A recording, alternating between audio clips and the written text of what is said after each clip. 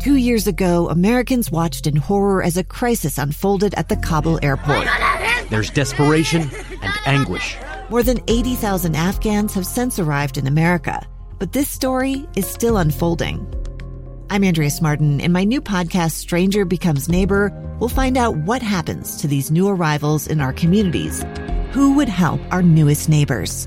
Follow us at kslpodcast.com, Apple Podcasts, or anywhere else you listen.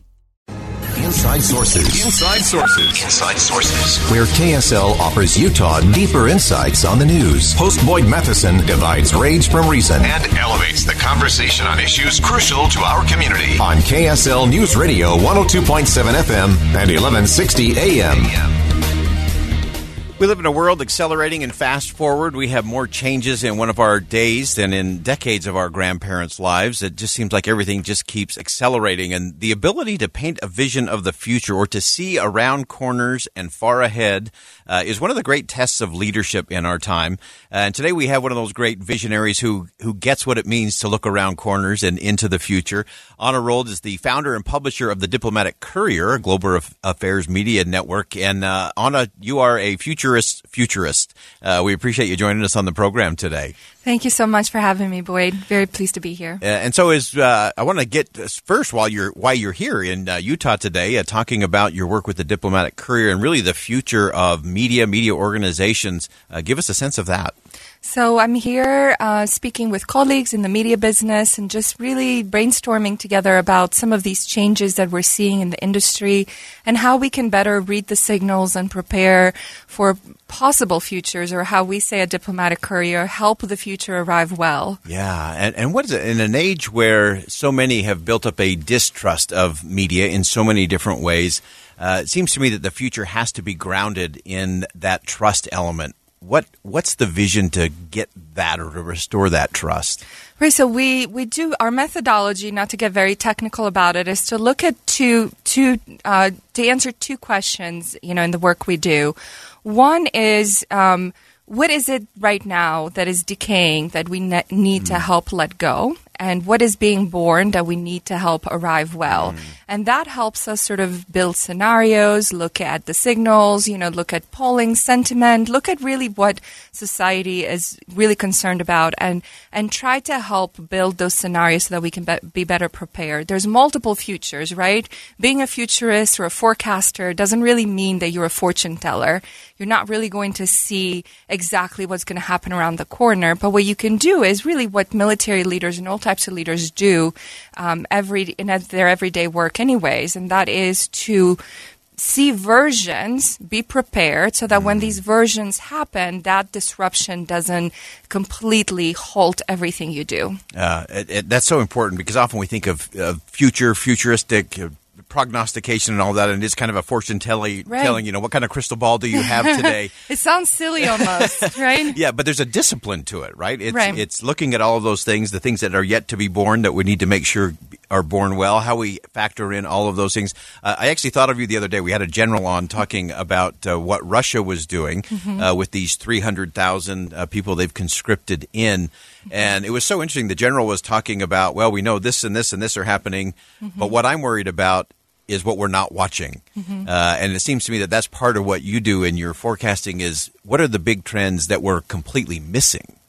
So I think, I will tell you the 5 trends that we have been studying, and we recalibrate those trends. We actually meet with teams and experts, and we do workshops, and we change those. Those trends are not, hard in stone. Every year they change. We're agile, and how everyone should be, really, when they're thinking about these issues. 2 years ago, Americans watched in horror as a crisis unfolded at the Kabul airport. There's desperation and anguish. More than 80,000 Afghans have since arrived in America, but this story is still unfolding. I'm Andrea Martin. In my new podcast, Stranger Becomes Neighbor, we'll find out what happens to these new arrivals in our communities. Who would help our newest neighbors? Follow us at kslpodcast.com, Apple Podcasts, or anywhere else you listen. But when I tell you about them, you're going to say, well, of course, duh, they're trends. We know them, you know. The question is not to just identify them and write them on paper, but also to figure out how they interconnect. Yeah. Because solving one issue really helps solve some of the other ones. So at World in 2050, the 5 big research clusters or megatrends that we've identified, and none of this actually might sound surprising to your audience. One is exponential technologies, radically reshaping the world we live in, of course. Second one is disruption from climate change and energy transition. That's only now beginning. And what does that really mean? The workplace cares less about actual degrees and more about skills, and that's something that we're viewing. We've seen in the past decade. And then societal distrust and fragmentation have been surging. That's nothing new there, so we really need to figure out how to work around it.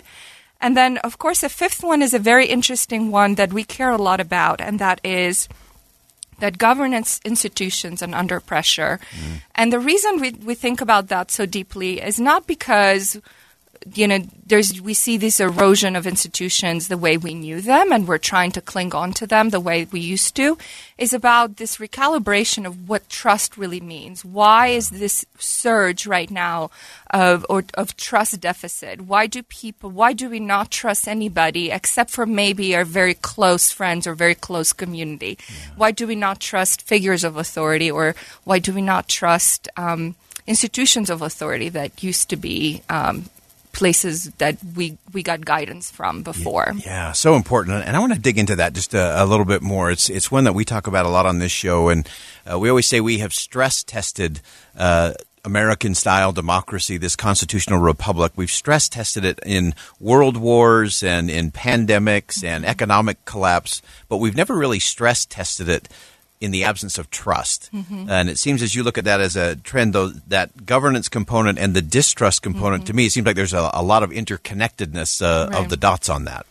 Yeah, I mean, it's true. We've seen this trend kind of manifest more in the past 5 to 6 years, but it's been a long-term trend in the past decade or more.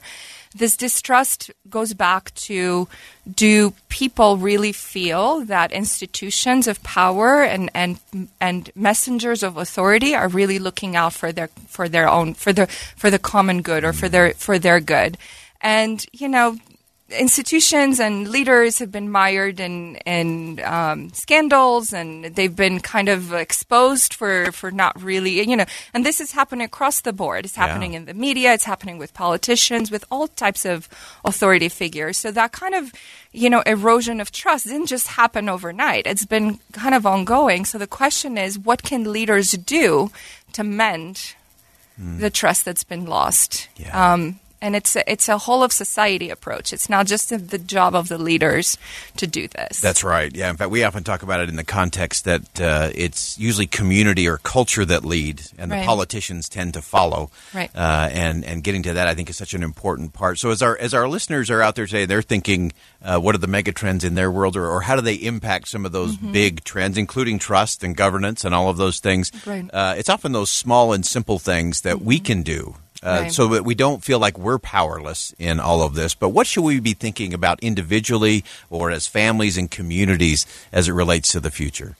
Actually, I believe that it is all in the individual.